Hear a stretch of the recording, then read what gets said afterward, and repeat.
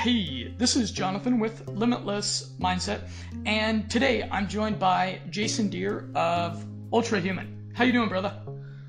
Good. What's up, my man? How are you?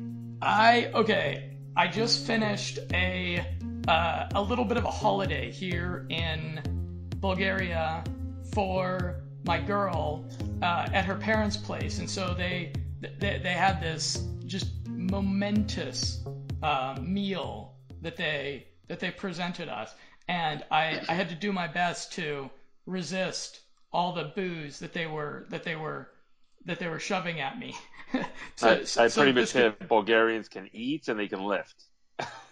Yeah, yeah. They're impressive in the gym. My best friend here is a Bulgarian guy, and he does this insane exercise that I've never seen before, where he does these push-ups and then he puts a bunch of weight on his back while he does these push-ups, just to make the push-ups like extra intense. That's phenomenal. Yeah, some of these guys, I see a lot of these Bulgarian guys train, but you think about it, they've always stayed ahead of the curve. I don't know if it's something that's adapted early on in life or during a recreational training period, if it's something that's just adapted through sort of these random, unique training protocols that they start to do. Yeah, I'll have to ask him. So what I'm thinking with this podcast, I put together this article that's quite lengthy and quite meticulous, describing the ultra human protocol.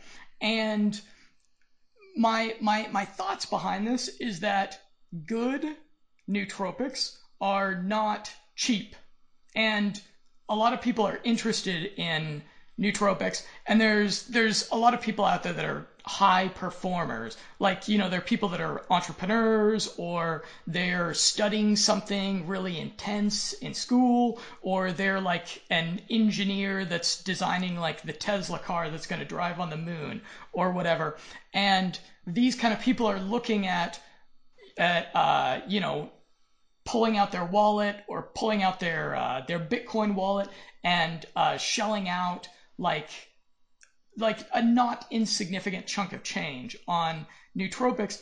And since I've used nootropics for about 6 years now, I've identified a bunch of different things that if you combine them with nootropics, it really optimizes the ROI that you get on nootropics. So my thought is that, like, if you're whether you're like a person that's kind of green, new to the idea of biohacking, or whether you're a person that's flirted with it for some time, if you've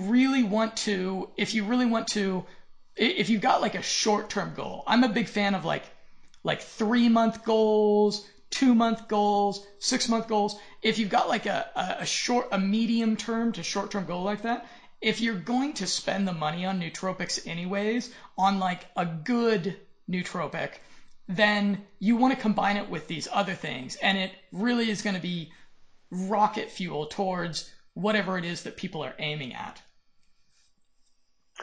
Absolutely. I couldn't agree with you more, Jonathan. I think like people have this idea that they could just pop some nootropics, which is great. I mean, obviously, I'm a huge fan of nootropics, and we have our own nootropic that we designed, Tau. But I still think that it needs to be coupled with a very specific training protocol. At the end of the day, if you don't put the work in, and you just want to sit there and pop pills or whatever supplementation protocol that you're on, it doesn't really do anything without putting the actual work into it. And how many days a week do you use Tau? I only use it about 5 days a week. Only 5 days five. a week. I mean, you can use it 7 days a week, but I think that with any product, I don't care whether it's even a face wash or a multivitamin or even a greens product, every single thing should be cycled. I also think with nootropics, when you're taking something that's really powerful, you need time to let your body rest a little bit from just the stimulation. When you're taking something that elevates your dopamine, something that actually helps oxygenation to the brain, it does have a little bit of caffeine in it as well. You do need a sort of break off to make sure that your adrenals get some rest. I don't believe the product downregulates your adrenals, but I still think just knowing what we know about science and sort of homeostasis and equilibrium, that the body does need to take a break from any sort of supplementation or performance enhancing natural supplement or drug. And those 2 days that you're off of Tau, what do you usually do those days? One of the days I might do just a little bit of straight caffeine. I'm not a huge caffeine user. I typically maybe do about 200 milligrams a day, 250 milligrams a day. I'll have one day where I completely do nothing. If anything, if I need more of a natural stimulation boost, I do a lot of teas. Big fan of green tea. Or I will take some adrenal products to make sure my adrenals are functioning. At this point in my life, the amount of shit that I've put in my body, and still being able to maintain consistently sensitivity to any sort of stimulant, including just raw caffeine, I would really accredit it to make sure I take time off. Do you find that your diet has a lot of correlation or much that there's much connection between your diet and how you feel nootropics are affecting your performance? 100%. Diet's a big deal. The problem is, I think diet is just completely misunderstood, and I think partially in society right now, people are getting back to doing what is applicable to them. So you remember a long time ago, there were a lot of books and videos about eating right for your type, and taking a step away a little bit from the science of it, just looking at natural biology. Everybody functions better off of certain things. So there are a lot of people I know that function better off of moderate carbohydrate diets. There are people that function better cognitively from really low carbohydrate ketosis diets. There are people that function better on intermittent fasting diets. Like, there isn't really one solution for everyone. I personally function best taking nootropics on a completely empty stomach. I've been intermittent fasting for years. I've been to function cognitively optimally. For me personally, is definitely based upon waking on an empty stomach. The more food I eat, the less better my brain functions typically. Interesting. Yeah, that would be a difference because I find usually when I do my nootropics on a little bit of food, in my stomach, it makes quite a difference. I recall one time that I did paracetam on an empty stomach, and it irritated my stomach quite a bit, Yeah. and I ended up actually kind of like coughing up this cloud of paracetam, and I was like, okay, this is not a smart thing. I should make sure that I've got a little bit of stuff in my stomach for the paracetam to hang out with.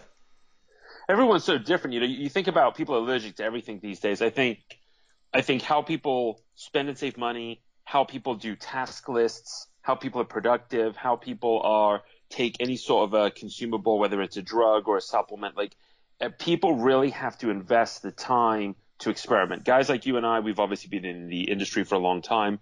You're one of the leading experts in nootropics in the world. And you could talk to a lot of people and tell them a lot about nootropics and really save them a ton of experimental time. But at the end of the day, it's interesting to me that as long as I've been in the game, my philosophy's been the more I learn, the less I know. Because, I see people that have sensitivities to green tea, or people that take, choline-based products to get nauseous, huperzine, galantamine, things like that. So I think at the end of the day, it still really is a trial and error period of what works best for you.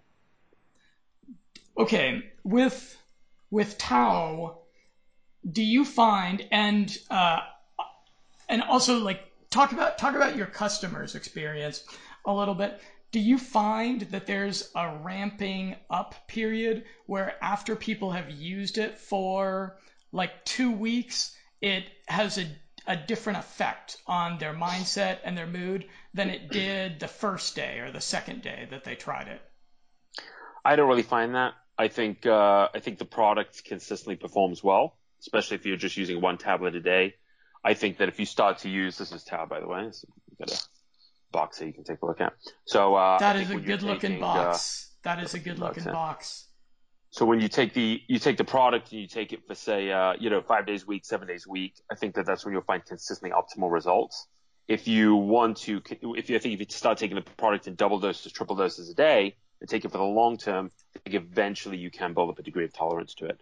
There is nothing in here that I think that you would really gain a tolerance to over a period of time. So I think you'll find the product consistently works very well. Yeah, looking at the ingredients, so alpha GPC, tyrosine, teocrine, huperzine, vinpocetine, L-theanine, B12, green tea.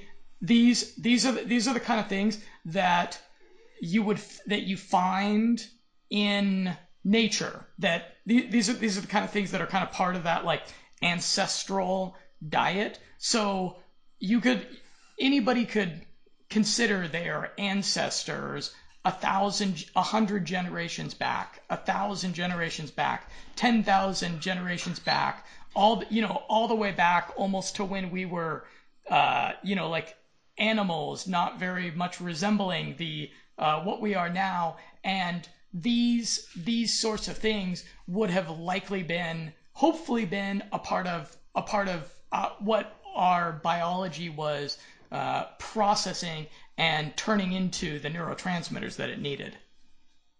Correct. The idea when building tau, and this is a really key point, whether you're looking at tau, whether you're looking at any nootropics, if you're a beginner in the nootropics market or even an intermediate or expert, I have a really strong philosophy with the market of what you can actually get out there, which is either A, the market is firmly based upon drug-like products like modafinils, Adderalls, Ritalins, people on antidepressants, people on even like 1,3-dimethyl and geranium still, or which can be extremely harmful. Like I'm very against the use of Adderall, modafinil. If you're going to pop one pill, just test it out. That's fine. I think we'd use long-term usage. People are just popping modafinils 5-6 days a week, or even some of the racetams like phenylparastam. You just burn out. There are people doing phenylparastam, 200-300 milligrams twice a day, every single day for months on end.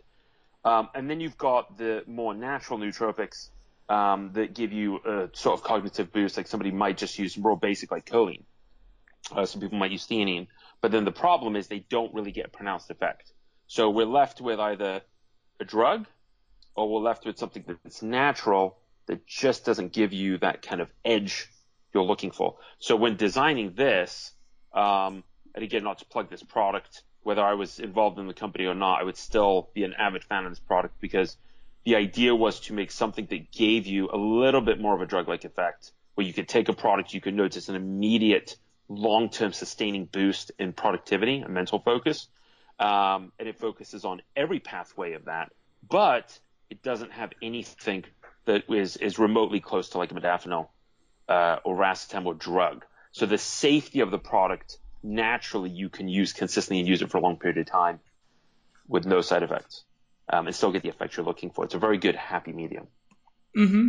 So you have some experience with modafinil. I have tried modafinil before, yeah.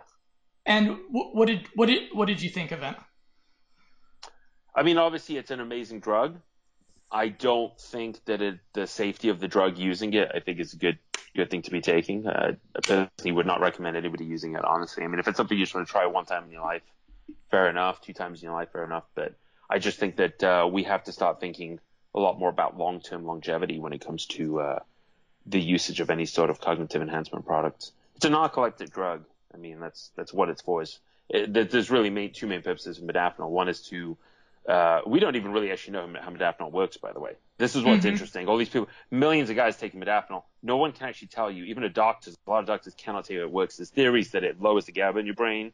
I mean, there's a lot of theories out there, but it's designed for narcoleptics, or it's designed for people that are trying to adjust to new sleep patterns.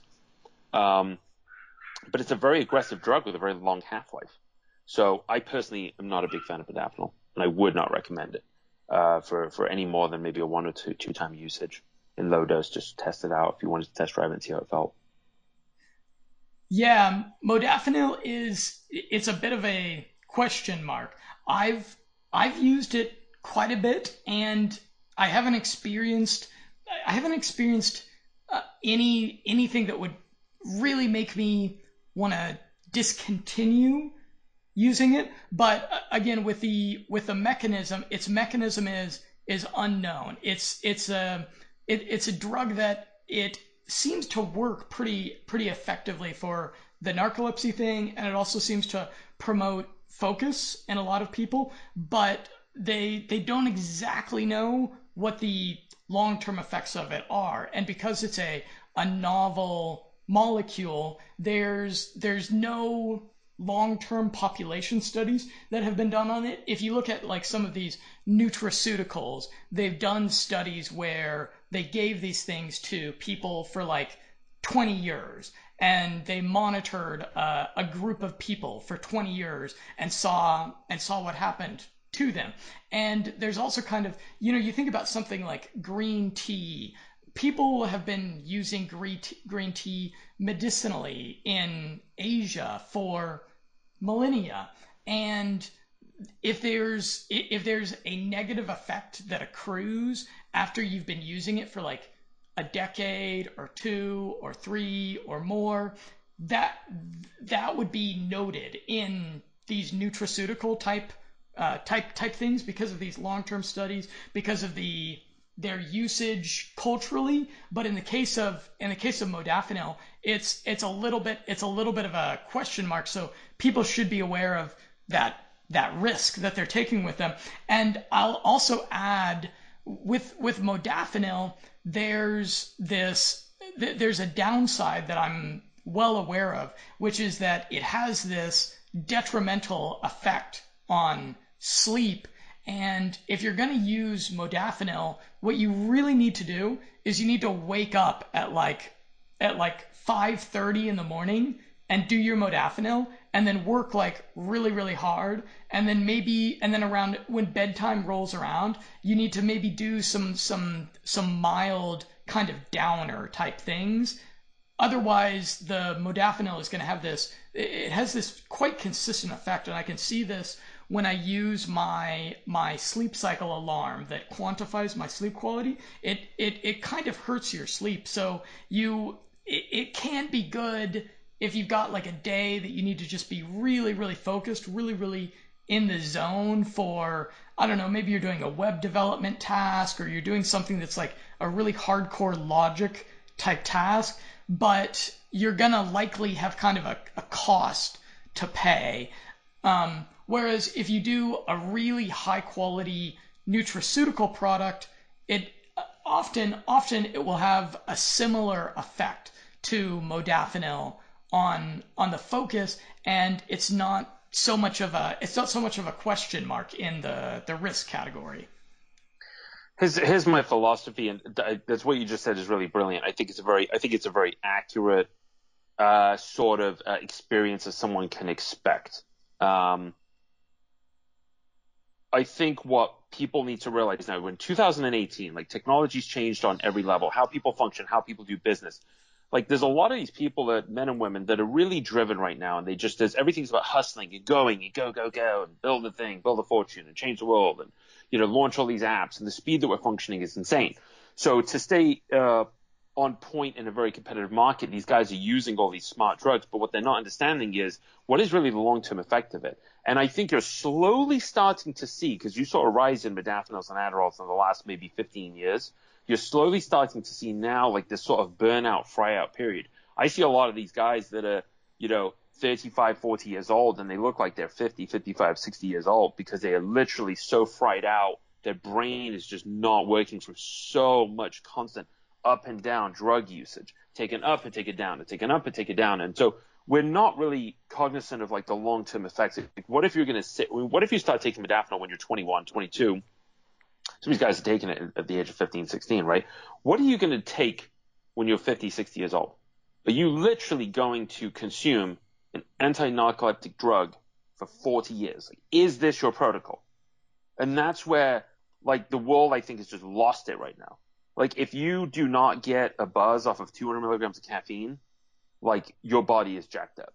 That's as far as I'm concerned. Any single person should get a buzz off 200 milligrams of caffeine. Otherwise, your adrenals are shot. If you have to take modafinil to function, if you become like reliant on that or Adderall from so much down regulation, like, you have a problem. So we need to start thinking about the long-term effects of any of this stuff. I was very particular, not to go back to tau, but I was very particular how much even choline I put in the product and how much tyrosine I put in the product. I do not want to put somebody in a place where they become reliant on it. Huperzine is another one. If you actually look at the research, a lot of these companies are using 200 micrograms, 400 micrograms of huperzine a day. and then people are dosing additional, taking it up to 1,000 micrograms of huperzine, it's too high. Like after 4 to 6 weeks, you can actually start to see negative connotations from using this product. So we need to start being a lot more careful about the long term of this, because people are just frying out, and it's just not worth it. Ultimately, it's not worth it. It's one thing when you are doing damaging things to your body, like smoking or excessive alcohol consumption or whatnot. It's a whole other thing when you're just killing yourself with nootropics and drugs, smart drugs. Hey man, let me ask you what you think about this thing, what I just took before I got on this podcast with you. With it, do you recognize this device in my hand here? You have to move it a little bit to the left. I can't see it. What's that? Okay, this is nicotine spray. Oh, nicotine spray. Yep. How do you Nicotine feel is very about? functional. Nicotine is extremely functional. Nicotine actually, here's what's interesting about nicotine. I'm very opinionated on nicotine because I believe nicotine is actually an extremely good cognitive enhancement product. If you were to get like a chewing tobacco, if you look at like the original non-bleached tobacco before it was tampered with, I actually think tobacco can be very healthy. The problem is because of all the chemicals, carcinogens, toxins, everything that has been just totally messed with tobacco now, it's really changed the health benefits of the product. It just made it ultimately more addictive. So it's for financial benefit to a lot of companies, they really tampered with it. But if you were to take away the health risks from the product, whether it's the natural stuff, which I think is actually healthy, or the non-natural stuff, which I don't, the purely from a cognitive standpoint, nicotine is a very good low-grade stimulant. Mm-hmm. I like nicotine because, well, it's especially appropriate for what I'm doing now because it's the evening time here, and I want to be a bit more stimulated so that I can make this a good podcast for people. But I don't want to really disrupt my sleep, so I didn't do like a bunch of nootropics in the middle of the day. And I find with nicotine, it has about a 90-minute half-life. It's really a fast burning drug. This is why this is why your friends that smoke, they tend to like to take a smoke break about every 90 minutes. And so I find that if I've got a task to do in the evenings, I'll use a little bit of nicotine, and I try to not use it every day. I try to make it a thing that's like maybe like 2 or 3 times a week.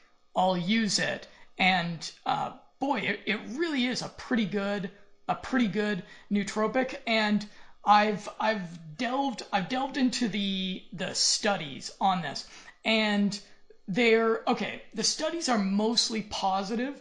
What they'll say is they'll say that, of course, people smoking cigarettes, that's like one of the very worst things you can do for yourself. But it's mostly the other chemicals, the other toxins in cigarettes that are causing all the cancer and the emphysema, and that the nicotine itself is pretty benign. Although, looking at the recent meta-analyses, and there's been a couple of meta-analyses that have came out in there was a good meta-analysis in 2017 on nicotine, and what they're saying is that there's a slight cancer risk with it. And so my kind of thought on that is that I use it very sparingly, and then I also have like a ton of other anti-cancer habits that I'm really quite disciplined with. I exercise, I'm drinking tons of green tea every day. I'm doing the fasting thing. Actually, we're gonna do a fast for the next 24 hours because her parents just gave us like a ton of food, so we're gonna take 24 hours off of calories so that we can get a bit of that apoptosis going on in our system. So my thought with nicotine is that it's probably, it's, as far as safety, it's probably a bit less safe than something like caffeine, certainly a whole lot safer than smoking cigarettes or vaping nicotine, because there's some risk associated with vaping, because those little vape pens that people put in their mouths that make them look so stylish that people love to take Instagram photos of themselves like vaping with whatever is the most shiny new vaping pen. Those things heat up. Those things heat up the nicotine and the glycine to like 250 degrees. And when you're heating up those chemicals to that type of temperature, like you just have no idea what it's going to turn into, and then you start putting that into your body chronically, and there's some risk there. But my view is kind of like there's a tremendous benefit in the creativity department. So I'm like, okay, as long as I'm really good about my other anti-cancer habits, I can probably indulge this one just a little bit. But I might change my mind on that. I may eventually see a study that makes me change my mind on that. I think too I think when we were talking a minute ago about modafinil, and we're talking about nicotine now, and I just can't reiterate enough that with anything, I don't care what it is, even if somebody is using anabolics and using testosterones, that I don't think the majority of these drugs are really, you're going to be okay if it's a 1 or 2 time thing, or if it's a periodic thing. If you drink alcohol, it's a periodic thing. I think in the world, I think America is the leading forefront of this, which is just over excess consumption of everything. So, a half a modafinil tab once every couple of weeks is one thing, but we're literally at the point where people are just pounding these things twice a day sometimes in small doses, and they're just doing it 7 days a week, 365 days a year. They just can't get off of it. And same thing with nicotine, is people are smoking a pack a day, and they're using the worst possible form of consumption of nicotine, versus you're being a lot more cognizant about what you use and how you use it. So I think anything in excess is just bad. You've got kind of two ends of the spectrum. You've got people that think, okay, if I eat a non-organic apple, the pesticide on the apple will kill me. Like, no, like the body is a very intelligent tool. Like your body can actually detoxify and really process it. It can handle a lot more than we think. It's a lot more rugged than those guys think. The flip side about it is, there are limitations where it will start to hurt you. So, hitting a vape once in a while, I think, or using, a racetam once in a while, or even if you skipped a night of sleep once in a while, like some of this stuff, it's going to be okay. I just think it's the excess usage of just eating McDonald's every single day, or taking some sort of a harmful drug every single day. It's just too much. It eventually will catch up to you. A lot of people in this day and age have something coming to them. And one interesting fact, Jonathan, I just heard this. I don't know how factual this is. I don't have any sources to cite this, but that the current generation right now, the younger generation, is the first generation in history that will not outlive its parents' generation. So we have actually hit this tipping point now where the younger generations are actually dying earlier, which I find to be a pretty interesting fact. Yeah, I believe that. I'm pretty sure that is talking specifically about North America and about the quote unquote Western world. I'm pretty sure they're not talking about Okinawa in that Right. statistic. Correct. So, okay, I wanted to talk a bit about productivity here, and about this idea of the sprint. And I think people, when they're spending money on nootropics, they should that when you spend money on nootropics, you got this interim of, it may be like 5 to 7 days from when you plug your credit card details into a website to when the package shows up on your door. And during that interim of time, I really encourage people to think about the sprint of what is a short or medium term goal that they can have for themselves, that they can aim to realistically complete while they're using the nootropic that they've just spent their money on. And I also kind of encourage people to think about what they can imagine their life being like, and what sort of things they'd like to do after that sprint is over. And that having that kind of view of what your goals are, of what the trajectory is, of what you want for yourself, that is like that will really take this nootropic thing to the next level. Because you go on Reddit and you'll see a lot of people kind of complaining that they're a bit underwhelmed by nootropics. And so I'm going to suggest something that's kind of unsexy, which is abstinence. And I'm going to suggest that if people are really serious about their productivity and about like getting towards what they want in life, that abstinence is pretty key to that. And so I'm going to suggest that people, what they do, they have the nootropic show up and they start using it and they aim to abstain from all of the things that make them weak, unhappy, or waste their time. And so what I'm thinking about is like, okay, first of all, junk food. This is probably like the main thing that people really should abstain from. And I suggest that people, especially in that little interim when they're waiting for their nootropics to show up, go and stock up on like healthy snacks and on nourishing, satiating meals. And if possible, get all of the crappy food out of their kitchen. Get all the crappy food out of their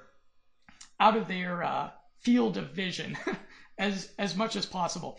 And then secondly, I suggest that during the productivity sprint that people turn off all the shallow TV shows. I suggest that people suspend their Netflix membership, which actually I've done this a bunch of times.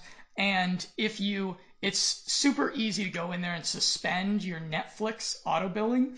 And what they do actually, if you suspend your Netflix auto billing, is a lot of times they give you a free month like later on, like they want to retain you as a customer, right? So if you suspend your Netflix account, then you end up getting some free Netflix out of them. But I had a Netflix account for a while, and then I did a productivity sprint, and I turned off the Netflix, and I read like 4 books, and I was like, holy crap! Like Netflix is such an epic waste of my time and attention. Yeah, I'm gonna say this to anybody that's listening right now, and then you could take this for what it's worth, but if you really want to make a change, like if you're gonna do something, like really do it.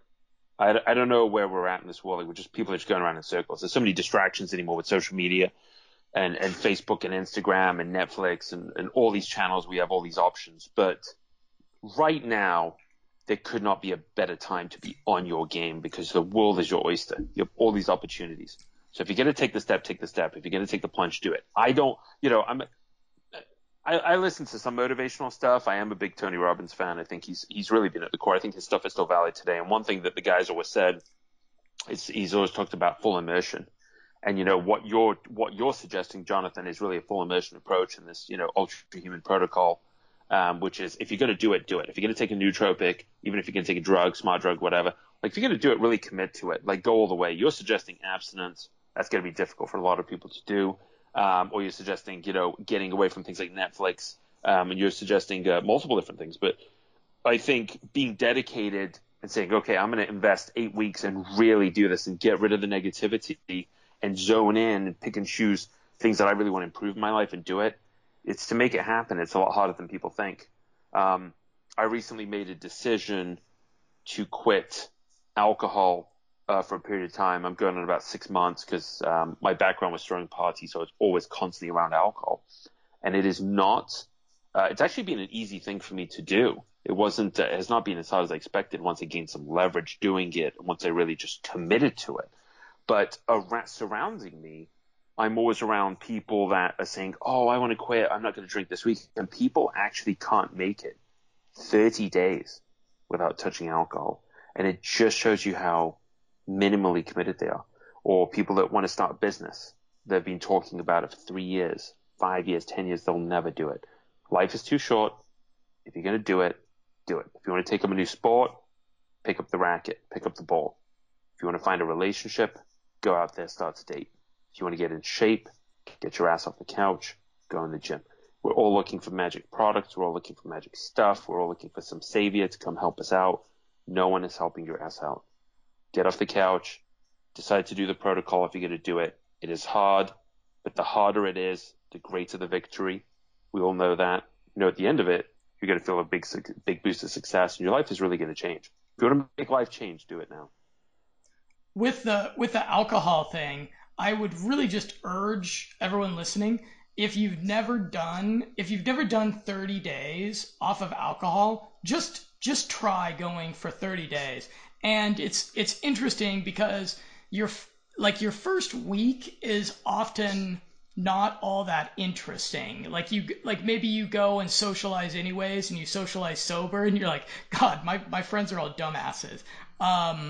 And then maybe like your second week, then you're like, hey, I've got a bit more money in my pocket.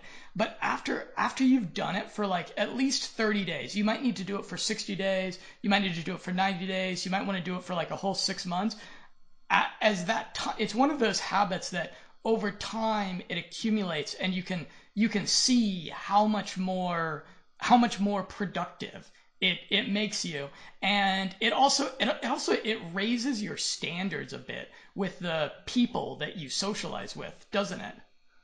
I think alcohol does. I think the difficult part is actually making the decision to do it and being really committed. But if you're going to go 30 days, you're going to go 30 days. Like, I always see these sort of hall pass people. Like, anybody I know that smokes a cigarette or drinks alcohol or tries to quit something, even if they're on a modafinil periodic diet. I'm quitting modafinil for, say, 60 days. But then there's always 1 or 2 days in there, but I'm going to quit it for 60 days. But on the 27th, I have a big meeting, so I'm going to have to use it then. Or I'm quitting alcohol for 30 days, but on the 2nd of January, I'm going to have it. Or I'm quitting in December, but it's Christmas, so you have to have it. There's always these sort of exceptions. Like, committed is committed. End of story. If you're doing it, you're going to do it. If you're going to do push-ups, 100 push-ups a day, every day for 30 days, you do it every day. You finish the process before midnight, whatever time zone you're on, and that's what you have to do. And it is harder. I think that sometimes some people think, but at the end of it, you start to realize that your standards are raised. When you do things like the productivity sprint, which Jonathan is suggesting, which is more of a complete holistic way of life enhancement, because at the end of, say, a 2-month period of productivity sprint, you'll probably find that you have more money, greater aspirations, you're in the best physical condition you've been in, your mind is focused, it's functioning as sharp as possible. At the end of that, you'll start to look around and look back at where you were 60 days ago and wonder what you were thinking, because your standards really do go up. It's amazing. You start to really test drive the vehicle that you were given, known as your body and mind. Hey, Jason, how do you feel about things like Phenibut? I love-hate relationship with Phenibut. Again, it goes back to the abuse of it. Phenibut is probably, in my opinion, the closest thing you could purchase online with no script to a Xanax. By far. I think the cognitive focus, and mood elevating effects of Phenibut are excellent. I think the opportunity for abuse of the product is really high. I think if you're using Phenibut any more than 1 day a week, 2 days a week, max 3, I think you're making a mistake. I think the long term you will get withdrawals off of it. And I have taken very high doses of Phenibut and got to a point where I literally couldn't keep my eyes open. And it was scary. So it's a very aggressive drug. It's a drug at the end of it. GABA is definitely a lot safer, but I can't say GABA works nowhere near as good. Yeah, Phenibut is a hardcore drug. It was developed by the Soviets so that they could give something to the cosmonauts that they could take when like their Mir space station was coming apart around them because of some disaster in space, and the cosmonauts needed to be like a little bit relaxed but also focused so that they didn't die in the icy expanse of space. And it is a hardcore drug. I've heard from plenty of people that have stories about getting addicted to it. So It's literally addictive. I mean, this is where all these things. Sorry, not to interject, Jonathan, but I think to anybody that listens to your shows consistently and they see how disciplined you are, or somebody might look at me and say, "Wow, this guy's gone like 6 months without touching booze." I went through New Year's. I went to a New Year's party on New Year's Eve and did not even drink the champagne or anything. Right? People look at us and say, "Well, you're different. wow. You guys have it easy," and blah blah. We're just ordinary guys. Like, we're as tempted as anyone. I'm as tempted as anyone. If I start to do snorting cocaine, I might just very quickly and easily become a cocaine addicted freak. But you have to go into these things knowing what you're getting into. When you take Phenibut, you will love Phenibut. The majority, I would say 9 out of 10 people take Phenibut absolutely love the drug. And that's what makes it very difficult for people to get off of. So it does require a degree of discipline. And I go back to even the basic things like caffeine. If you start drinking wine, or you start drinking coffee and you get sort of a buzz, or you get a stimulation effect off of one small Starbucks, you're going to want a medium Starbucks. You're going to want a large Starbucks. Before you know, you're getting 2 of these, 20-ounce Starbucks or espressos every day, and you're just crushing 800 to 1,000 milligrams of caffeine a day, and you literally become addicted. So people have to understand the consequences of all of this stuff. Real enhancement is about being able to self-regulate. You're not truly a machine. You're not truly an ultra-human, as our philosophy with our company. You're not truly an ultra-human until your body can still function optimally, completely by itself, the way nature intended it to. So some other abstinence things to talk to. And I'll jump here to my major abstinence thing, which for probably a lot of our audience is like one of the most high leverage things that you can do to really dial into high performance is to go off of the porn. And let's be I would encourage people to, especially the men, mostly this is a male thing. Porn is really the opium of the male masses in our era. Go and look at the recent science that has been done on porn, and it has this amazingly bad effect on our mind. It's like almost like heroin. It's so awful for our minds, and there's such a significant proportion of the male population that's using it like all the time, quite frequently. So like, especially whenever I talk to younger guys, because I'm a younger guy, and I guess because of the way I position my brand, I end up talking to a lot of younger guys. I'm like, man, do this. Try to commit to. I'm like, hey, be honest with me. Do you look at porn? And they're like, yeah. And I'll be like, dude, do 2 weeks. Just start with 2 weeks off of porn, and then see how that changes your outlook, see how that changes your motivation, see how that changes your interactions with women, and then try to do a month. And then after that, try to go for like 60 days or 90 days. I don't take like a really moralistic position on this, where I'm like, you should try to commit to a life of no porn. I don't quite think that's realistic, but boy, when you go off of it for like, it seems like around 2 weeks, you really hit like a high point of like productivity and focus and energy. But it just makes such a big difference so consistently for men. I don't know how many women have a problem with porn. I presume it's a whole lot, but especially for young men, it's like one of the things you can do that just so consistently will turn you into a badass. Yeah, it's an interesting thing. I actually am not familiar with the research on pornography, and based upon how much it affects you from like a heroin or drug type standpoint. But I do think this is where the world is shifting. It's about how you can get, you think about cigarettes cigarettes were put out there, and they were just this addictive, smoke smelling, crazy thing that everybody just got addicted to. And same thing with cocaine and everything else. So it wouldn't surprise me. You see such a massive rise in porn, and then you see sort of this gray area as well, with what is actually porn and what's not. So if you look at a typical, you look at all these Instagram models, is that considered a modeling or is it considered porn? I mean, back like you think in the 80s and 90s when Cindy Crawford was a model, Cindy Crawford was a model, and that was what was considered at the time like the upper echelon of just a hot woman. And now it's just ass, TNA, pasties. Like it is just very raw, extreme modeling. I would say to the point that people suggest that it is literally open pornography. Would you agree? Oh boy, I mean, it's so hard to draw that. It's so hard to draw the line between porn and free speech. Yeah. Right? Like I'm pretty sure that the Supreme Court of the United States has like debated that one back and forth, but I'm very specific. I don't like follow any of these Instagram models that are just broadcasting every angle of their anatomy to the entire world, because I know if I have all of that in my Instagram feed, like that caveman psychology is just going to draw me onto pornhub.com, and then my productivity is going to take that hit. So yeah, that's got to be like just one of the very most insidious things that draws energy mostly from men.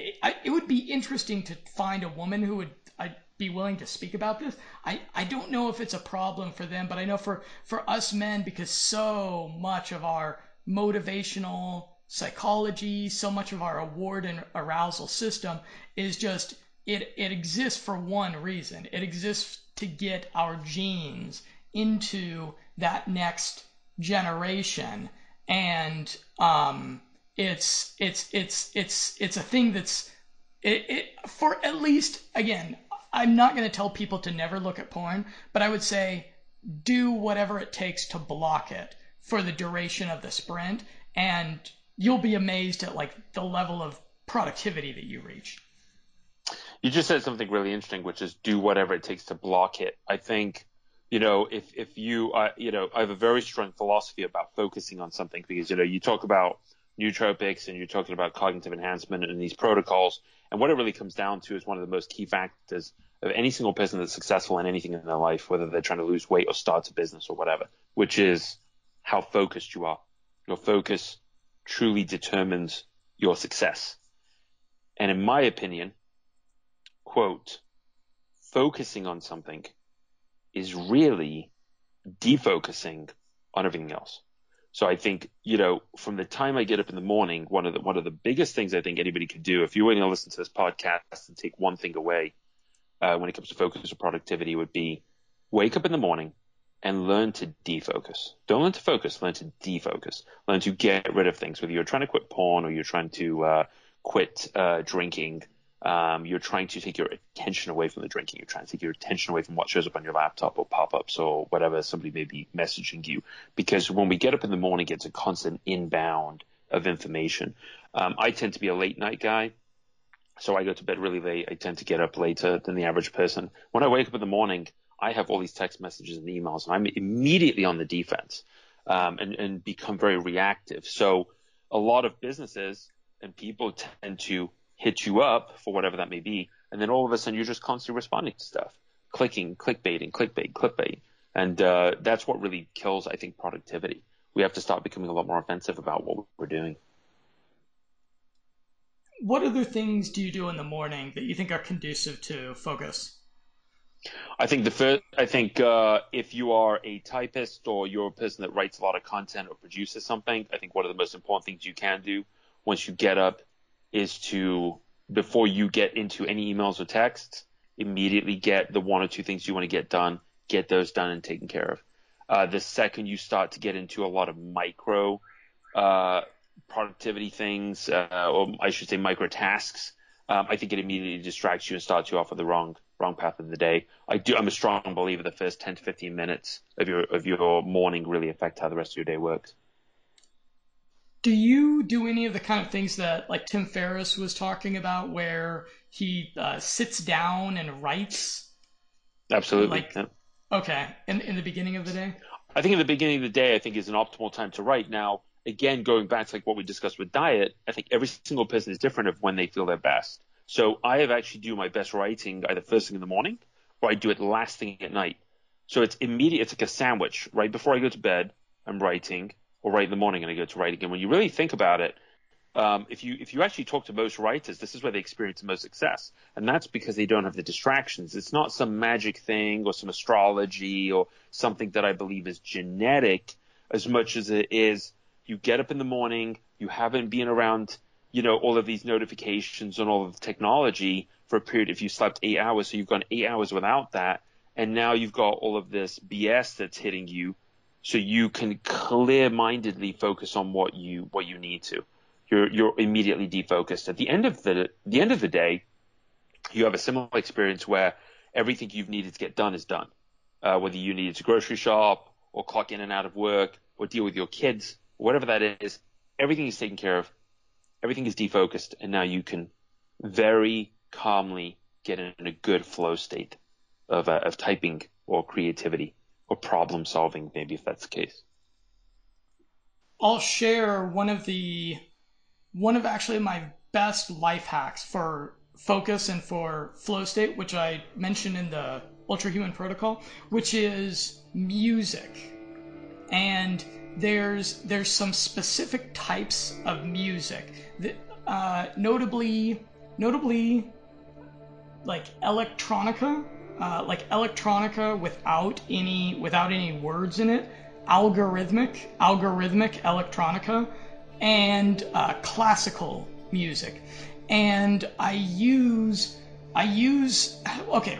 There's one piece of software that I really like that's called Brain FM that does this really cool focus promoting algorithmic music, and people can check that out. I'm pretty sure they have a free trial thing that people can check out. And then there's also on the internet you can find all these different tracks of algorithmic focus promoting music, or you could just go and listen to some classical music. But that has that's one of those things that has a really consistent effect on focus for a lot of, not for everybody, people have to experiment a little bit, but for a lot of people, if they start their day with focus promoting music, that really promotes that hyperfrontality. What it kind of does when you're listening to some music that's not very, so I'm really not talking about like the latest Drake album, or actually no, I take that back, because the latest Drake album was like pretty good. It was like really melodic and it was kind of relaxing. That might actually be good, but I guess I'm thinking a bit more about probably the latest Eminem album. Probably the latest Eminem album is not going to be conducive to focus. But when you're listening to music that it gives a certain part of your mind like a little task to do of processing the music, and that allows for the creative part of your mind to get more focused on the page that is in front of them. So I would really encourage people to try doing this. Again, it's not for everybody. It's one of those things that some people it works great for, some people it's not so great for. But if you haven't tried it, start your morning with like an hour of just listening to focus promoting music, and it really might transform your mindset into like this state of relaxed arousal where you're coming up with really great creative stuff, you're in a good mood, you're not worrying about all the things that you should be worrying about. I totally agree with you, Jonathan. I think music is actually the most underrated tool out there. That is a quick, easy tool that any single person right now, if you're listening to this, you can go download a piece of music at a certain beats per minute and find that it actually puts you in an unbelievable flow state, can increase energy, could relax you, could get almost like a natural upper, a natural downer. It can really boost creativity. I have certain tracks. I even have a track actually that I consistently listen to from 2007. I have somebody gave me the CD. A DJ actually built the CD, and it's a very methodical kind of piece of music. I probably listen to this. I burnt this thing out. I've fried it out so many times from listening to it. But I'll listen to the CD sometimes. It's It's downloaded now, but it's probably about 58 minutes, 60 minutes long. I've listened to this thing sometimes 2, 3 rounds in one shot, and it just puts me in such a good flow state. With that said, with music putting you in a good flow state, I do think flow state is the single most important thing somebody can master for their productivity. The track you're talking about, can you send that to me? I can send it to you. Yeah, absolutely. Awesome. Is it like electronica? It is. It's like a very deep house. Okay. Okay. Yeah, I'll add that. It's a deep house. I do listen to a lot of electronica, fast-paced electronica. Big fan of like Above and Beyond. It's really good. I have an Above and Beyond CD back forever. That's really great. But some people have to find their own stuff. I don't think that listening to typical top 40 pop, hip hop, metal. I mean, some of these things. I used to listen to a lot of metal and rock. I love rock and metal. I do think they're great. Yeah, you go work out on them. Maybe you're driving. Maybe you just enjoy some good tunes. And maybe they remind you of something in the past. But when it comes to true productivity and functionality, I do not believe anything can beat electronica or trance music with no words in it. Because you see, when you listen to, for example, like, look, I like Taylor Swift. I'm a Taylor Swift fan. Okay, she's great. She's awesome. Okay, you listen to Katy Perry. You listen to Lady Gaga. You listen to any stuff. And every time you listen to a track, you might be thinking about something. You might be thinking about a day you had in the park with your boyfriend or girlfriend, or you might be thinking about something else. Or you're singing the lyrics about how somebody broke your heart if you listen to a country song. But the advantage of listening to electronic and trance music is it allows you to have really nothing specifically to think about other than really your current situation.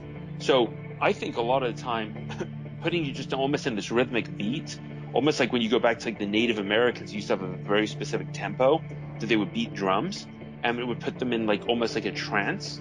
It allows you to really merge your brain into a path of where it can problem solve and be at optimal creativity. I think when you listen to a lot of trance, sometimes I don't think you're very good socially. I think that'd probably be the one negative side of it. But for getting work done, I think there's nothing like it. You're not escaping the world. You're actually dialing into it. I think that's the biggest mistake people make. They're always taking stuff to escape. They're always listening to music to escape. Think about something else instead of focusing on the present and what we really need to be working on, trying to achieve. Jason, do you use this app, Coach.me? I do not use Coach.me right now. Okay, you're familiar with it though? A little bit, yeah. I understand it's coaching software that can really kind of keep track of ultimately what you're doing. Keep you responsible, I should say. Keep you held liable for your efforts. I'm a big fan of this type of app. People can find alternatives to this. This is just the best that I've found. If people are going to do a sprint thing, they really need to quantify it, because if you're just kind of keeping track of things in your head, that's probably not going to be sufficient. And it's kind of fun to on a daily basis to log or to like check in and to get like a little bit of a visual representation of the progress that you've made. And this app I really like because it gives you this little calendar. It has a couple of ways that it does it, but it gives you this little calendar that shows you the progress that you're making, and over time it shows you the number of days that you've made it, the number of days that you've been on a hot streak, and like that gets like really motivating. Like for example, my girl here, she wanted to quit smoking, which is like that's something that like so many people fail at, right? Like it just has an abysmally bad failure rate. So we sat down and we talked about it, and we talked about what are the smoking strategies that are usually work the best for people. And then she got on this app, and I was looking at it the other day, and I saw that she'd made it like 90 plus days without a cigarette. And I'm like, wow, that's really good. I'm quite proud of her. I think software like that. Easy though. software like that can be a genius tool.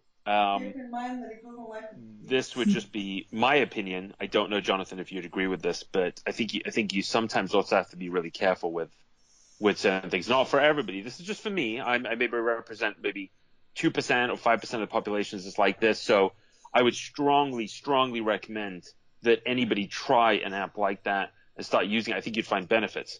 Now, if you are in the 5% of people that tend to stay connected to something and feel the pressure of something, more of the pressure of something with an app like that, you might find that it does not work as well. So my first choice would be recommend trying an app.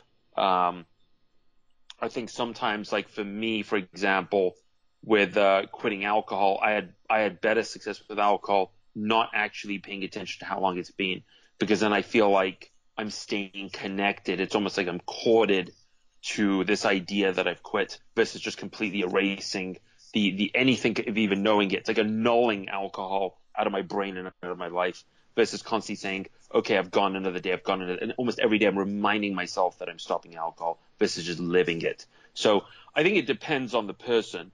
And again, just to reiterate, I think 95% of people do really well with it.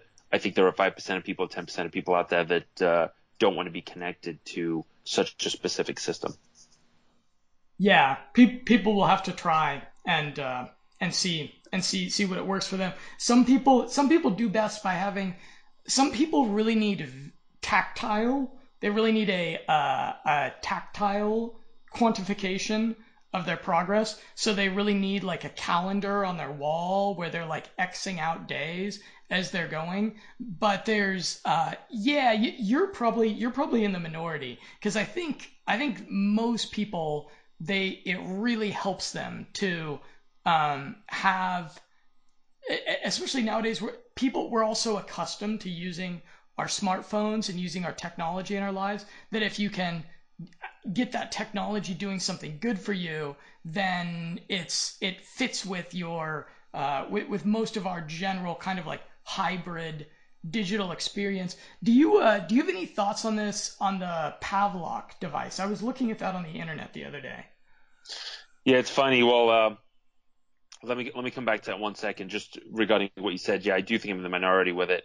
I just wanted to address that in case if you are the 5 or 10% of people out there, you do have to find really systems that do work best for you. I think that the idea of technology being able to actually quantify and give you some sort of digital readout of really where you're at is really important, because people have just this miffed idea of what they really look like and who they really are. Where I think the United States is just, the world is really in just a massive identity crisis, right? So people have a larger than life experience. There are, you know, guys and girls out there that could be really, really attractive that just think that they're really ugly. There are people out there that have, all of this money and that they think that they're broke and, oh my gosh, they can't even eat because the stock plummeted 3%. So we need to really start looking a lot more at facts in 2018 and what the reality of stuff is. And I think that sometimes these programs that you're talking about, Coach, can keep you on a very specific path of like, okay, this is really where you're at. This is how long you've gone. This is to the day, to the hour, to the minute.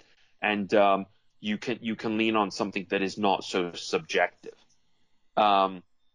So with that said, going back to the Pavlok, I believe that this was the tool that was shown on Shark Tank by a guy Hmm. that actually got completely rejected. And I don't watch Shark Tank. It would just happen to be one of the episodes that I was flicking channels and tuned in and saw it. I am actually a fan of that type of equipment.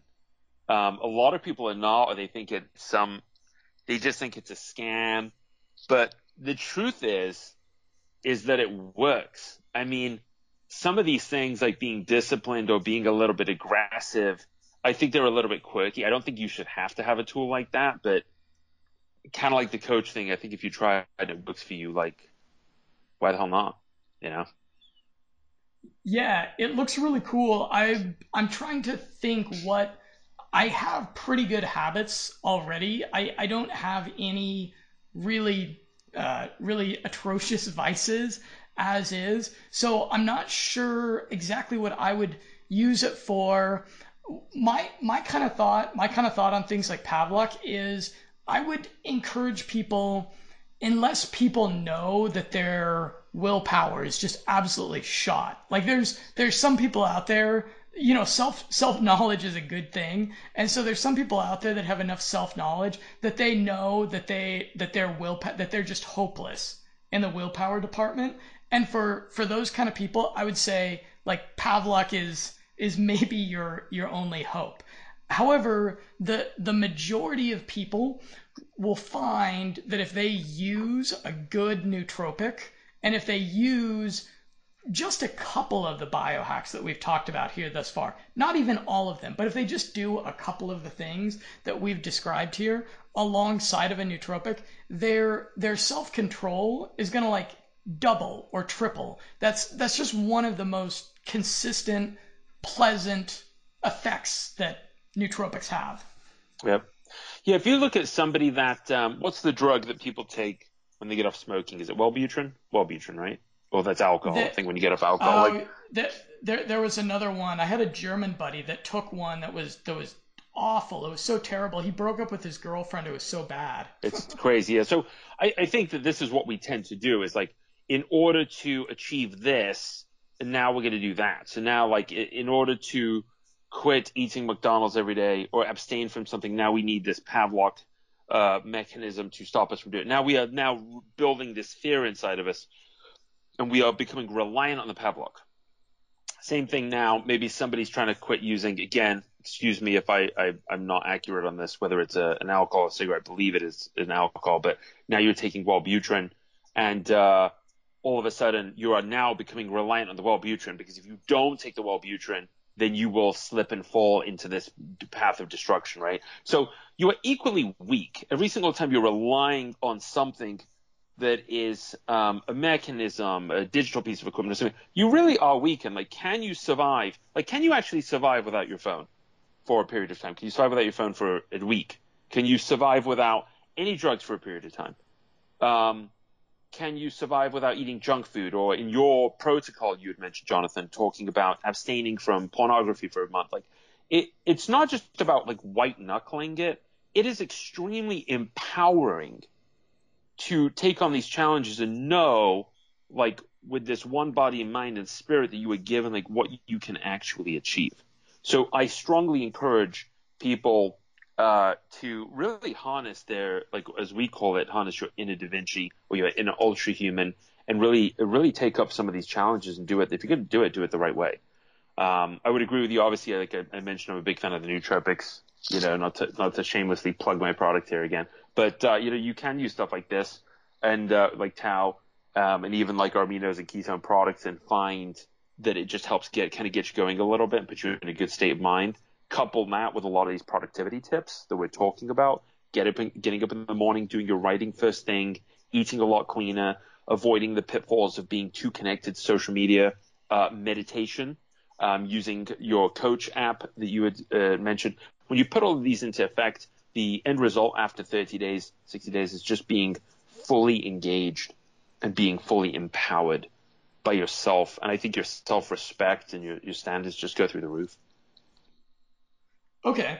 I want to talk about the amino stuff and the keto diet, but first I want to talk about kind of like another really insidious problem with modernity, which I think we can make up for with proper biohacking, which is this effect that technology and the internet has on our working memory. So for people that don't know, our working memory is like the RAM of our mind. That's the part of our mind that does problem solving, that does math, the part of our mind that if you do anything technical with computers or websites, with web development and programming, that's that particular part of our mind. And I read this fairly alarming book recently called The Shallows. Have you ever heard of this book? I've not heard of it now. Okay, it was called The Shallows, and it was a researcher and a scholar that was looking really methodically at all the different studies that have been done on how internet usage affects our mind. And it's really quite alarming, because the internet usage is having this effect of shortening our attention span. And the book is called The Shallows because what it does is it makes our thinking capacity so much less deep and so much less able to follow a train of thought. If you look at, okay, everything that we appreciate about the world, and everything that all of the tremendous privileges that we have as modern people living in living in a functional civilization, things like democracy and human rights and civility and a free market that works to deliver us all manner of like spectacular things that we need and desire. All of that works because people that were honestly better than us came before us, and they thought very, very deeply about problems and technology and science and human nature. They sat there in, a darkened room with a flickering camera, and they wrote and they wrote and they wrote, and they did experiments in a laboratory or whatever, and they followed a linear trail of thought down this deep, deep path, and they came up with, all of these brilliant things that make the world a pretty good place. And the instant satisfaction delivery mechanism that is Google and Facebook and YouTube and everything else, those just hamstring that human brilliance. And so what I recommend to people is a working memory regimen. Is this you're probably familiar with the idea of working memory regimen, right? I am, and my apologies to you, Jonathan, but I am actually very familiar with the Shallows book. I didn't recognize it when you just mentioned it to me. I just wasn't familiar with the name of it, but um, I've actually done a series of seminars specifically on what you are referring to, which is how society's mind is being shaped not just by the internet, but by technology as a whole, and how we are shortening this sort of span of attention. It's creating a lot of issues, but it's making it easier for marketing companies to sell people product to just basically take their attention. So the level of deep thought in society is just completely nosedived. But I don't want to interject. I just wanted to let you know that. I'm a huge fan of what these guys have obviously, I wouldn't say written because I haven't read it, but I'm a huge fan of what their message is. Yeah. What was the name of the seminar on that?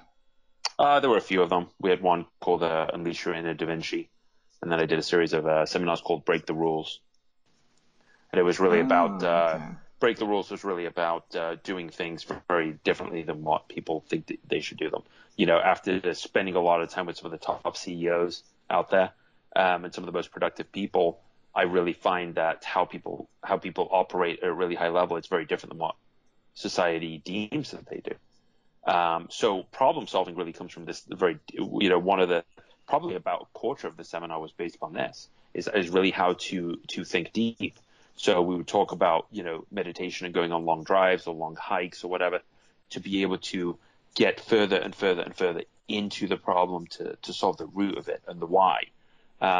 Nowadays, because of shortening the span, we'll sit there and be thinking about somebody, and we're actually affecting our senses now. So if you think about every possible sense we have a phone that will vibrate, and it'll distract us, very much like the Pavlov mechanism that you're talking about. And with the vibration, we'll get like this sort of touch sensation. Then we will get a sound notification, and that will sort of shorten our span because we've heard something. And then now we have strobes on the phone, so the strobe will go off, and that'll affect like our visual. So we're affecting our visual, our auditory, and then also our physical sensory as well. And we're just constantly shortening this span of how long we can, how deep we can think.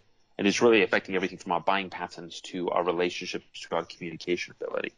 It's a nasty, nasty thing that's happening, and it's only getting worse. And we can stop it if we want to. The problem is, again, we don't have the discipline. Like the majority of people just don't have the discipline, nor do they really care. It's too easy. It's too rewarding. We have this sort of reward mechanism that just continues to go around in circles and praise it.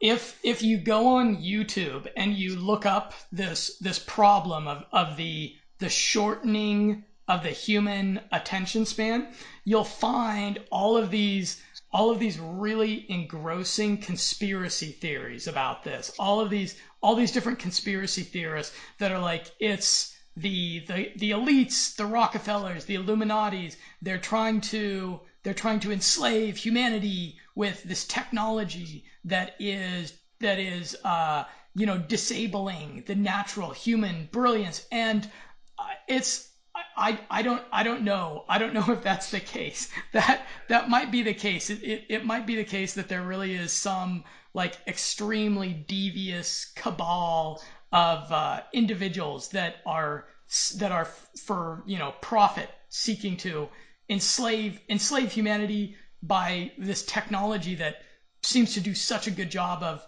making our minds so much less than what they could be. But the bottom line is that if you want to have a great mind, you need to take steps to combat that. And one of my favorite is this software that I just mentioned to you, the Dual NBAC. And you haven't played with this yet, right? I've not played with Dual NBAC yet. Okay, so this brain game, and you can play it on iPhone, Android, or on your computer. And it's not the most exciting brain game.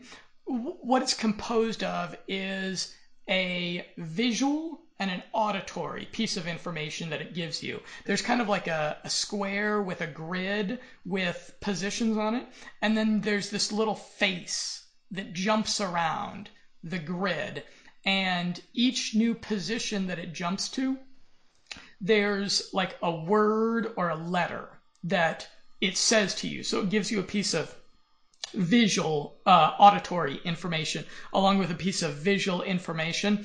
And what you have to do is you have to remember where it was previously, and you have to remember the audio and the visual piece of information. So it exercises the audio visual capacity of your working memory. And it's pretty easy, as you can imagine, it's relatively easy to remember just those two pieces of information for two back, which is two positions ago. But once you accurately are able to do that, the game has a pretty good little algorithm where it advances the number of positions back that you need to remember this piece of audio visual information. So in my case, the highest score that I've reached on it is 7 back. So that means that I'm forcing my mind to keep a hold of 14 different pieces of audio-visual information simultaneously. And every second, it moves to a new position, and it gives you a new piece of audio information and there's no association between the audio and the visual. It's all just random. So it's not very fun. To be honest, it's kind of an arduous cognitive task. It's not fun like some of the longevity brain games are, but it is a really good exercise of the working memory. And what it does this interesting thing too. There's a particular mode you can put it on where it gives you what's called emotional interference. What it does with this emotional interference is the little face that it shows you it'll be either like a sad face or a happy face. It shows you all these different expressions on the face, and then the words it'll show you words along with that, which will be occasionally emotionally charged words. Like it'll say like hat, duck, car, rape, firefighter, vacation. like that. So it gives you like some emotionally charged words. And according to the human trials that have been done on this software, and it's had a number of human trials done on it, and there was a recent meta-analysis that was done on it where what had happened, you may have heard of this, with Lumosity. Lumosity was sued not that long ago because they were making these advertising statements saying that like Lumosity improves your memory. They're listing all these different benefits that it had that weren't really demonstrated really well in clinical trials, and I think the FDA sued them for $50 million. They really whacked them pretty hard. So there was a meta-analysis that was done on the human trials of dual NBAC where they wanted to say that, where they were like, okay, we really want to address the skeptics, the people that would be skeptical of dual NBAC as a working memory enhancement tool. And what they found in the meta-analysis where they analyzed a number of other human trials was that it had a placebo-controlled effect that was greater than Prozac. That it beat Prozac, it beat a bunch of other a bunch of other drugs that are like kind of like mainstream drugs. It beat them in the placebo-controlled department. That's outstanding, man, and I would definitely believe that. I think the overall perspective is that we've completely shortened with everything like how a mind really works, and when we actually can stretch it out a little bit and really use the power of our brain the way it's supposed to be used, like naturally supposed to be used biologically, it's amazing the effect that it has. If you've actually gone and really spent time in nature, or spent time away just by yourself, or you go on a vacation, maybe you even just get a little bit of rest, a peace and quiet. It's amazing the effect that it can have on just even your state of mind and your happiness. So I think that we almost have to take active steps now to reverse what's happening to us. We either create a lifestyle that we can avoid it, or we create protocols such as the Joule system, and you can, now train your mind to almost reverse its a shallow mechanism, or shallow thinking, I should say. I hate to use with shallow thinking, but I think you understand what I'm reiterating. That book, the title of that book, describes the problem so concisely that it's shallowifying our brains.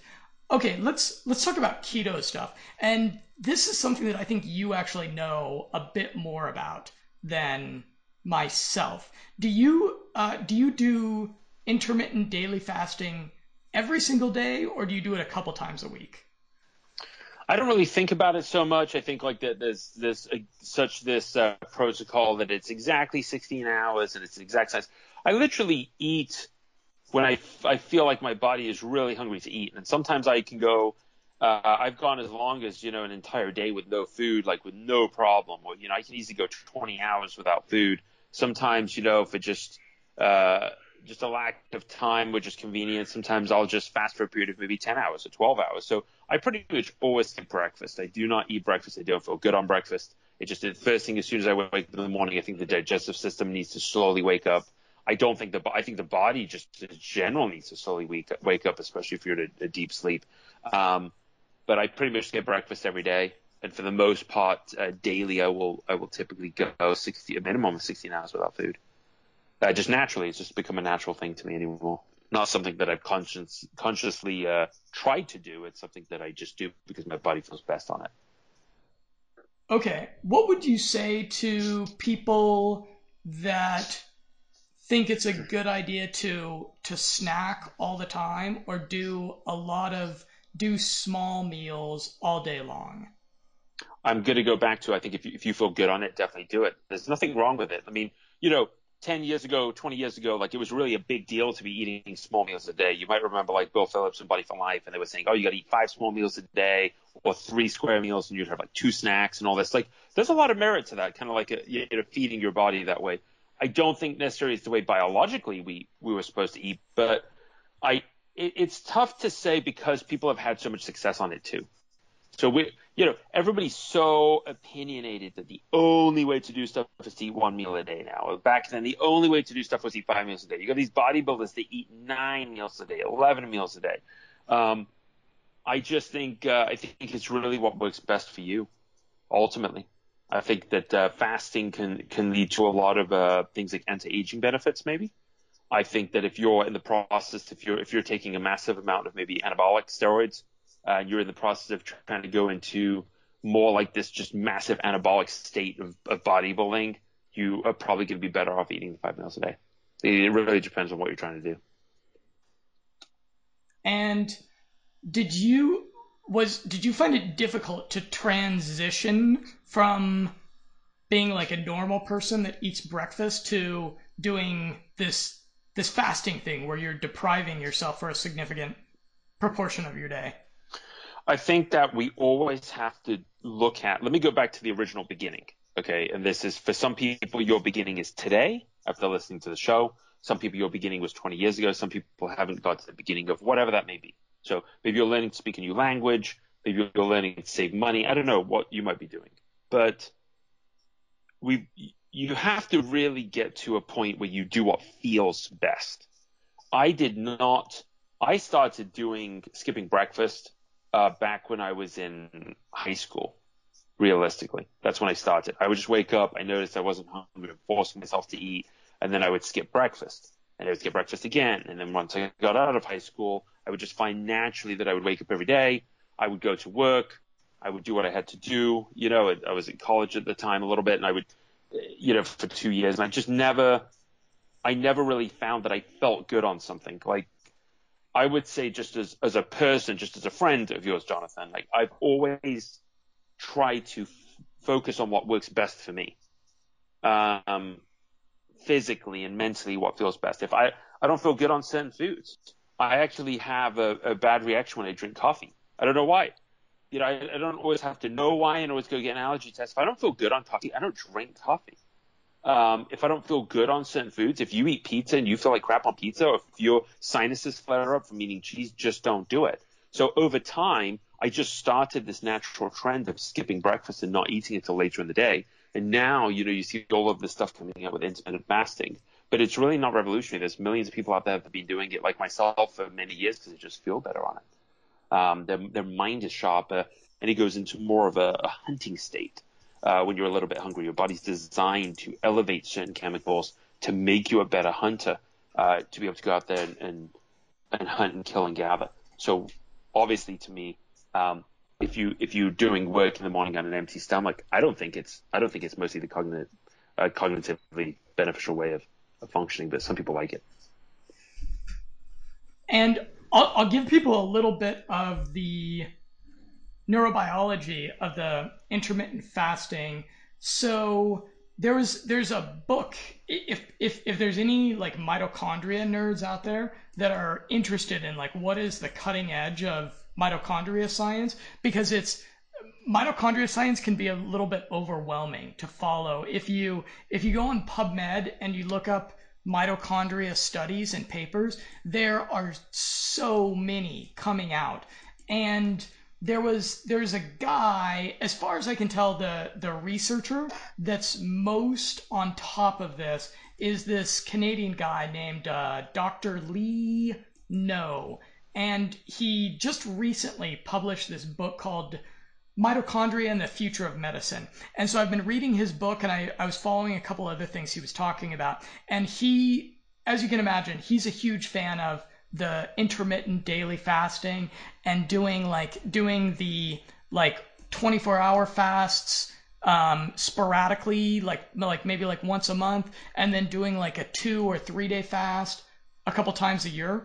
And his explanation is like, okay, so what we understand about mitochondria is that kind of like us, mitochondria poops. It it takes in it takes in its energy. It takes in its fuel that it needs for that ATP process to occur, and then it poops out these free radicals. And these free radicals cause all sorts of different problems in our system.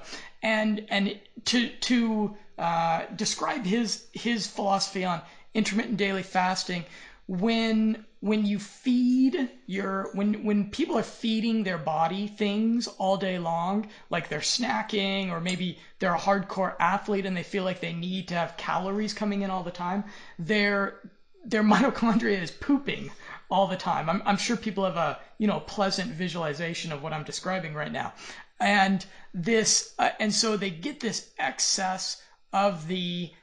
real excess of these antioxidants, what's called the ROS, the reactive oxygen species, inside of their cell. And so people can do all these really hardcore biohacking things and supplements to clean up all that ROS. Like they can do, like people can use a bunch of CoQ10. People can use, what is it called? What is the really hot thing right now? Riboside, nicotinamide. They can use things like that. They could take like a lot of these kind of supplements to like really clean up a lot of that ROS. Or what they can do is just eat less food, and it puts your body into this ketogenic state where your body's running, for most people, not for everybody, but for most people, it runs a whole lot more efficiently when you're doing the caloric deficit thing for like 16 hours a day, and then the other 8 hours of the day you got mostly healthy, good fats going into the system. So maybe, I'll maybe mention that book, because there might be people are so into mitochondria nowadays. I think we kind of have Dave Asprey to thank for popularizing that. Yep. Overall, in your experience, I have my opinion about ketogenic diets. Again, pluses and minuses to both. We have a keto product. I'm going to grab a snapshot of this so you can see it. Here's our Keto Plus MCTs, which I'm a huge fan of. We actually use. Let me see the inside. Let me see the inside. I'm curious. Oh, this one's actually closed. Let me see if I have I'll grab you one here that's open. I'll have to grab you one that's open. But it's just straight powder. It just looks like white powder inside. We can definitely post all the supplement facts and all that stuff on your site so people can check it out. But it's just straight white powder. What does it taste like? Tastes unbelievable. We actually sweeten this with only stevia, monk fruit. That's it. And we use all natural flavorings, colorings. All of our colors is from beet extract. So it's about as clean as you can get for a ketogenic product.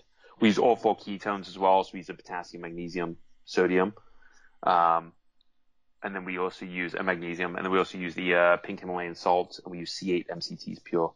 So not to plug that. Obviously, I'm just mentioning that because I'm a huge fan of people testing ketogenic diet and see how they feel on it. The nootropic effects of ketogenic diets are amazing. The effect of a lot of people when it comes to resting their insulin levels and pancreas levels, and also really generating, like you had mentioned, the mitochondria generating like a massive amount of output of energy is through the roof. A lot of people feel such a wave of energy, even not on a ketosis diet, by just taking ketones because it's such a preferred fuel source for your brain.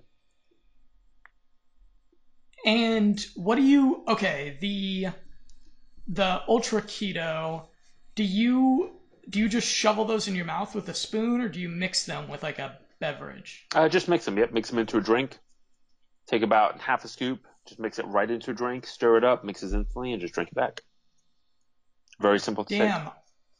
I really want to try this, because I'll be honest, I don't think I've ever used MCTs, because, all right, so I had heard about MCT oil from one of the people on the internet that's hawking it continuously. But then I went to PubMed, and I went to a couple of other good Examine. I went to examine.com, and they were talking about with MCTs that actually a lot of MCTs are really not worthwhile, and that there's a bit of deceptive marketing that's going on here, that a lot of MCTs should probably just be left on the store shelves as opposed to mixed with everything. Yep, I would totally agree. I think like a lot of this, I think a lot of the MCTs out there are really junk, and I don't know, maybe other people out there would disagree with me, but I think using combinations with like these C10 and C12, they're just not as efficient. They're just not. Some of these MCTs, some of these coconut oils people are using, they're rancid. Like you put it in your mouth, it tastes like acid. That's not okay.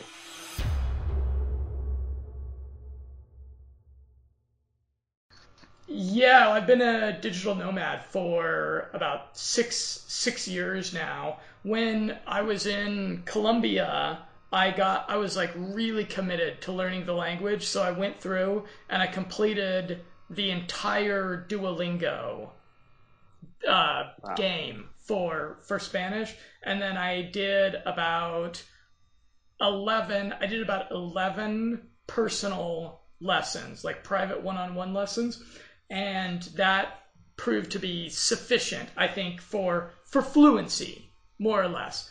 Right. However, honestly, here in Bulgaria, have you ever been here, by the way? Nah, I've never been to Bulgaria, man. I'd love to go. Aha. And you're from the UK originally, right? Originally from England, yeah. Aha. In Bulgaria, I would go as far as to say that they probably speak English better here than they do in some parts of the UK. I'd believe it. Dude, some Um, of these countries, man, it's amazing how well they speak English. You know, it's shocking. I don't know if you've ever talked to people, some of these people like in even like Africa and India and stuff like that, some of them speak amazing English. yeah, it's the universal language. In fact, there's like concern about languages going extinct because English is just like the Google of languages, right? That's right, man. I think at one point English was not, it was like the fifth language, seventh language maybe that was spoke. Now because of just westernization, it's just insane. That's how it goes. Yeah. I'm curious. Okay, so when you moved to the US, did you conduct a little A/B split test to see if you get better reactions from people by doing the Queen's English accent versus doing like a little bit more of an average Joe American accent? It does. So I actually grew up speaking like Queen's English. Now my accent's like slurred. Like you'll notice it's like half American with like a hint of British, right? So it's kind of mixed. Like people think I'm from Boston or New York if I speak to them. But when I moved here, my accent was really strong. And you know, people say they like your accent, but the truth is that it's inconvenient for people here. I'm not trying to trash the U.S. I'm just saying that people in the U.S. don't like accents. They like accents as long as they're convenient. The second that you say something that they can't understand, they immediately just dislike you. It's immediately just go back to your country. We hate it. So you know, if I went to a restaurant many times and said I want some water, I would say Water, water. I still say water. You water. know, and somebody would say, "What's that?" We don't have it. I say, "No, water." And you know, somebody might find it funny or humorous, or some girl's giggling and she likes it. She thinks this is cool. But then the person that's serving you at the restaurant just thinks you're just despicable and you just need to speak English. I've been told to speak English many times. Speak English, bro. Speak English. I'm like, water. I actually went to a Wendy's one time where I said water, determined not to change. Oops. I was determined not to change because here we are in the United States, the melting pot. We're a melting pot right here. So why should I change? Sorry, can you see me okay? Yep. Why should I change? And I said, water. And she's, and I said, no, I'm pretty sure you have it. And she's like, water. And then finally she said to me, I'm going to have to go get the manager. So I said, fine, go get the manager, right? The manager shows up, manager says, what do you want? I said, water. She says, we don't have that. So then I said, agua. Agua. Yeah, no problem. So it kind of shows me the state of where things are at, man. Okay, so with the with the MCTs, is there a big difference when you add the aminos to the MCTs when you're doing the intermittent daily fast? I think I think people on low carb amino diets are missing the boat when it comes to adding ketones and MCTs. And I think it's the opposite way around as well. I think people on ketogenic diets don't understand the relevance of using amino acids. So when it comes to ketogenic diets, you're on this really high protein, high fat diet, and a lot of people struggle to even get fiber and all this stuff, you know. Then they're taking like protein shakes, right? So the ketogenic diets can actually be pretty taxing on the digestive system. So the usage of amino acids with ketogenic diets and uses of ketones and MCTs as well can actually be very synergistic effect, because now you're taking in almost like taking in protein but having no digestion and very, very little calories. So like Amino Code by Ultrahuman only has 30 calories in it, and it's literally just straight free-form amino acids in a very specific, unique ratio that's optimal for human muscle tissue. And this way it can keep you in a muscle preservation state and avoid kind of dipping into any sort of catabolic state. And I'd also have like no digestion necessary. I just think aminos mixed with ketones. This is why I actually built these two products together at the exact same time, and I flavored them with the exact same flavor profile, so you can even mix the two in the same glass or shake a bottle or whatever you drink out of. So you can take a scoop of ketones and some aminos, and it keeps you in a lot better muscle preservation state. Very, very, very synergistic. Whether you buy my Ultrahuman products or not, I highly recommend if you're on a ketogenic diet to use amino acids. Okay, so I'm also curious too. Looking at your website, the Ultra Keto is a bit pricier than the Amino Code. So if someone couldn't if someone couldn't afford the Ultra Keto, is it still very beneficial to do the Amino Code alone in combination with the intermittent daily fasting? 100%. So if you're on a budget, I actually work with a lot of people that are on budgets, and I don't hold any sort of judgment against that. I've actually been broke a couple of times in my life and could not afford anything. Luckily, people are out there to help me. So we actually even work with people that have no budget, that say, look, I cannot afford any of your supplements. And we say, look, whether you buy any of our products or not, we have a customer service representative that will actually help walk you through an intermittent fasting or ketogenic protocol with none of our products, and actually do it for free, which is crazy. I actually don't know of any company that will work with you when you don't buy their products. But Yeah, we're a different yeah, company that's pretty because, unique. yeah, we are first and foremost an education and a service.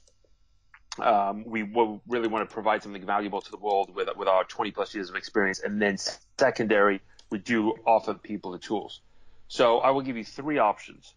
One option is that you can just use the amino code on an empty stomach during intermittent fasting or ketogenic diets. Now, during an intermittent fasting period, you can just drink the aminos in the morning or the afternoon, and even though you are ingesting a very, very, very tiny amount of calories, because there's no digestion process, it really doesn't mess with the whole intermittent fasting time much. So I think that can be really beneficial.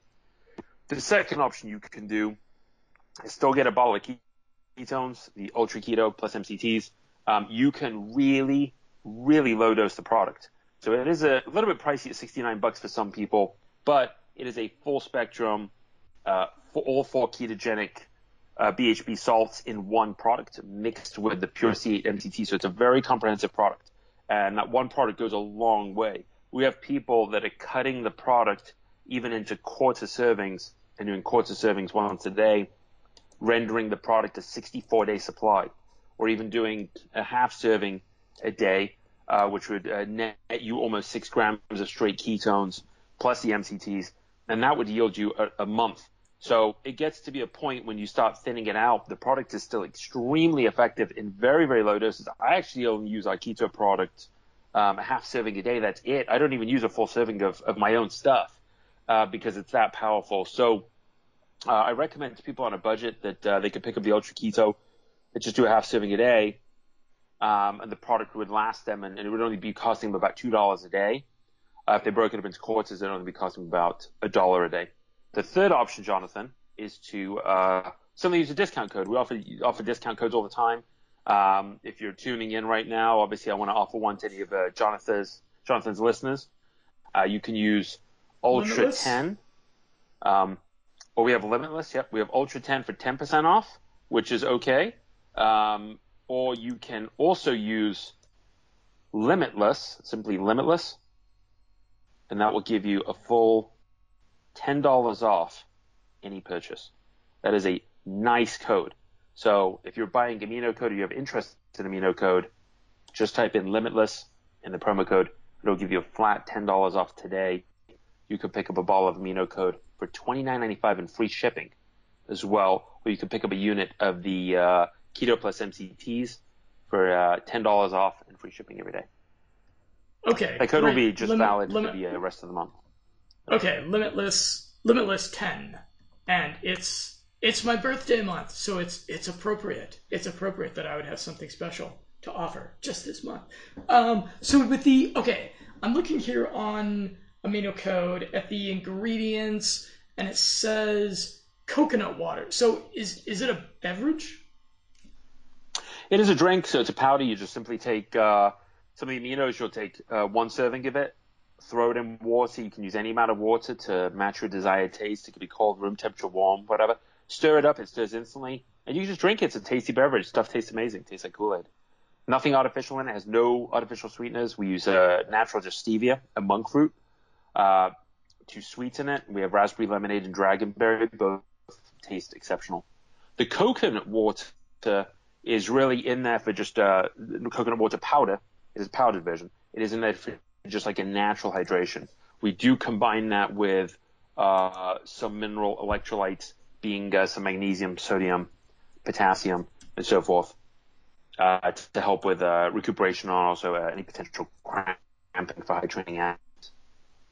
Okay, so some people listening to this might be wondering what's the difference between nootropics from like a performance enhancement standpoint between nootropics and using these kind of like keto, I'm gonna call them like keto boosters. Is there different benefits, and is there reasons why you would choose to go with a nootropic versus choosing to go with these keto booster things? So the best analogy I can give you, it's kind of like eating food versus like drinking a stimulant like coffee. Okay, so food will provide a caloric energy. There's actually some sort of a substance that food does provide energy in the way of like a caloric sustainable, consumable. Caffeine, on the other hand, may have no calories in it, but it can act as a very powerful CNS stimulant, right? So nootropics don't really provide any sort of caloric benefits or nutritional value in most cases. A lot of them do have long-term health benefits, to your brain or even to your physiological health, but they are ultimately just to get you in a state. Ketones, however, do have a caloric benefit and actually have like an energy expenditure benefit. So I would relate ketones to like a natural food source that can enhance brain function, because ketones are such a preferred fuel source for the brain. A lot of people don't know that, but everybody thinks about proteins, carbs, and fats, and carbohydrates being optimal for your brain, or fats being optimal for your brain, or all these arguments. But ketones are really the preferred fuel source for the brain, and that's why a lot of people that go on a ketogenic diet or very low carbohydrate diet even will notice going in and out of ketosis that they are functioning mentally at a very high level for long periods of time. And ketones have a satiety property, correct? Where they assuage food cravings for I don't know. What do you find? How long does that effect last? I think with most things, everybody's different with them. I think using ketones definitely can allow you to go longer periods without food because it's such an efficient fuel source. In fact, it's allowing people to go longer on many levels. Jonathan, I don't mean in the bedroom, but I do know that there are a lot of people that not only play sports, but even divers right now. If you're big into like Ben Greenfield, for example, like he was actually talking about this recently, how a lot of people that are doing deep sea diving that are, or also people that are just doing, like, I don't know what you call it, but it's diving where you're holding your breath ultimately for long periods of time, 2 minutes, 3 minutes, 5 minutes, Almost suicide. almost suicide exactly. That they're using ketones, and that it allows them to go longer periods. They can hold their breath longer. So I do think from an appetite suppressant and also just a natural energy standpoint, you can go a lot longer. I think ketones mixed with aminos, and that's specifically how we designed the Ultra Keto product and the AminoCode product. If you stack them, it will make your life doing intermittent fasting so much easier. And you will be able to go a lot longer without ingesting food, which you have to go through all this whole digestion process. Number two, it will allow you to get into a keto burning state faster and quicker. So there's a lot of benefits and still keep you functioning optimally. These are just tools. It doesn't mean that you have to have them. They just make your life easier. And because they're at your disposal, they're healthy products to use, and they don't have any side effects at all. So I think that they're valuable. I would highly recommend anybody try them out. Okay, so in regards to the keto boosters, I looked around. I looked around PubMed, looked at some different studies, and I saw, for example, some human trials with it being real effective for people with epilepsy, and I saw some medicinal uses of the aminos. I'm curious what kind of case studies you're getting from your customers that are using these that might be interesting. So the keto product, with what we've launched so far, we get a lot of case studies. We get actually a lot of human reports, but they're all typically with ketosis. There's so many people doing ketogenics right now that it's literally just flooded out people that buy products for maybe if they're epileptic, right? I'm sure that they're out there. We don't get a ton of feedback on that. I do get a lot of people using amino acids that give us feedback on multifaceted approaches, whether they're using it for bariatrics, using the product. We have people using it that are doing intermittent fasting. We have people using amino acids that are not doing anything other than just training and just trying to gain muscle mass. I have a dialysis patient that's a huge fan of the product. I have a guy that has MS that's a huge fan of the product. He said that he's noticed not only a huge increase in strength and recuperation, but he's also noticed a decrease in pain and any sort of like nerve agitation that he has. So I think that there's a big merit, specifically with amino acids, with taking free-form amino acids, that when you provide your body all of these aminos in completely free form, you're basically saying, okay, here's like a sushi menu, okay, for your body, and here's, you can literally pick one of this and one of that, whatever you might need. So one of the rare ingredients that we actually include in our amino acid, for example, is tryptophan. And a lot of companies quit using tryptophan in their amino acids because of, insurance issues, and that the government put a smackdown on tryptophan for really just a ridiculous reason a long time ago. But tryptophan is very responsible for your like natural serotonin levels.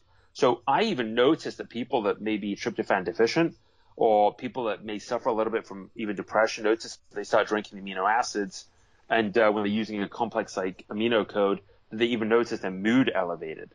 So I'm certainly not pitching AminoCode as some sort of a miracle product, but I am saying that whether you are doing intermittent fasting or ketogenic diets, which is all a huge trend right now, there are actually just you're also providing yourself with raw materials for your body for any other usage that it may be needing and anything else that it may be deficient in.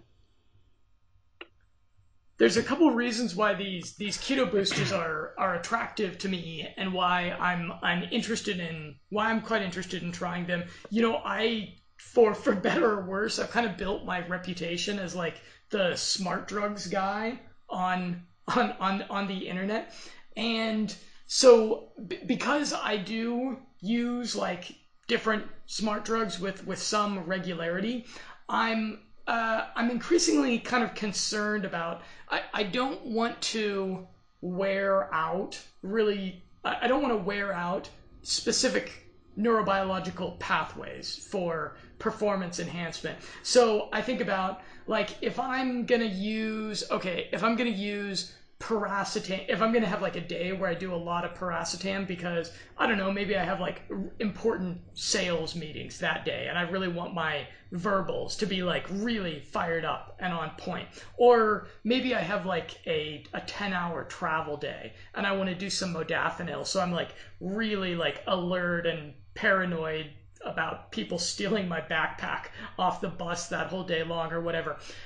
So I like these keto boosters are interesting to me because they work via a mechanism that isn't competing with and isn't also desensitizing some of these other neuron receptor sites that are getting a lot of action because of my smart drug usage, and I can't see anything other than an upside of combining them with all of the other types of like positive habits like the meditation and the dual end back and doing exercise and these all these other positive habits. So I see it as something that's just really kind of additive to my biohacker cabinet. I don't see it as something like like certain smart drugs. You need to be like really careful about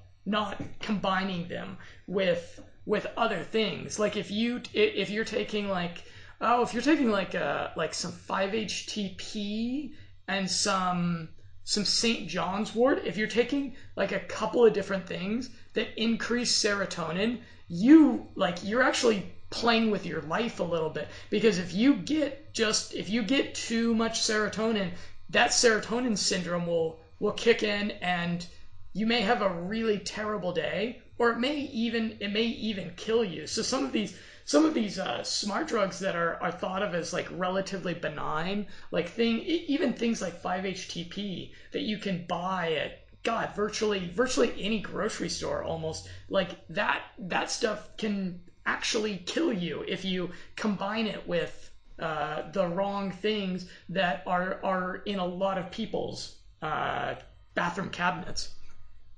It's nasty stuff, Jonathan. Like absolutely nasty. Like, I'm not a big fan of 5-HTP. Specifically, I couldn't explain the mechanism exactly to you, but specifically in men, a lot of men that I've seen that take 5-HTP get insane depression off of it. Some women fare a little bit better, but even off of low milligrams, I have not felt good using even 50 milligrams of 5-HTP. And this is something that's you can go to Walmart and buy right now. So I am a big fan of specifically just tryptophan, because your body may not overdo it like it will 5-HTP. But I agree with you. I think ketones are extremely safe. We were very particular when I put this Ultra Keto product together to make sure that the product was very user friendly and simple to use, and it was powerful even using a small amount. So, and obviously everything that we do with the Ultra Human brand, we want to make the absolute safest product. That's why our cow nootrope is extremely clean, but it's very, very effective. Our Ultra Keto, same way, extremely effective. Our amino code is one of the only amino acids in the world that follows this very specific ratio of amino acids for maximal effectiveness. You've got to be really careful with anything you're using. I cannot stress this enough. I mean, I'm a guy that's used, everything from anabolics, recreational things. I mean, I've tried a lot of stuff, and I've done it more for interest in my life to see how things feel like. I have a firm belief that you could spend your entire life building a car, but you could never really understand the car until you drove it. And that's always been my philosophy when it comes to supplements. Is let's drive the car, let's see what it can do. And at the end result of it is, will a shot of testosterone kill you? Probably not. Will a shot of insulin kill you? Very likely it could. So people that are messing with insulin is actually easier to get than testosterone, and it runs like a higher risk. So when there are products like ketones that are extremely safe, that you can use with things like Piracetam that are really safe, and Tau Ultra that's extremely safe, you can get some insane cognitive enhancement with over-the-counter products and have very, very little, if no side effects at all, stacking these products. And that, again, is what we're looking for long term. A lot of your listeners may be in their 20s. I mean, you guys might live to your 90 to 100 years old. You might have another 70, 80, 90 years of your life to go. And you've got to start thinking a lot more neuroprotective when it comes to any of these substances you're putting in your body. Yeah, guys, think long term.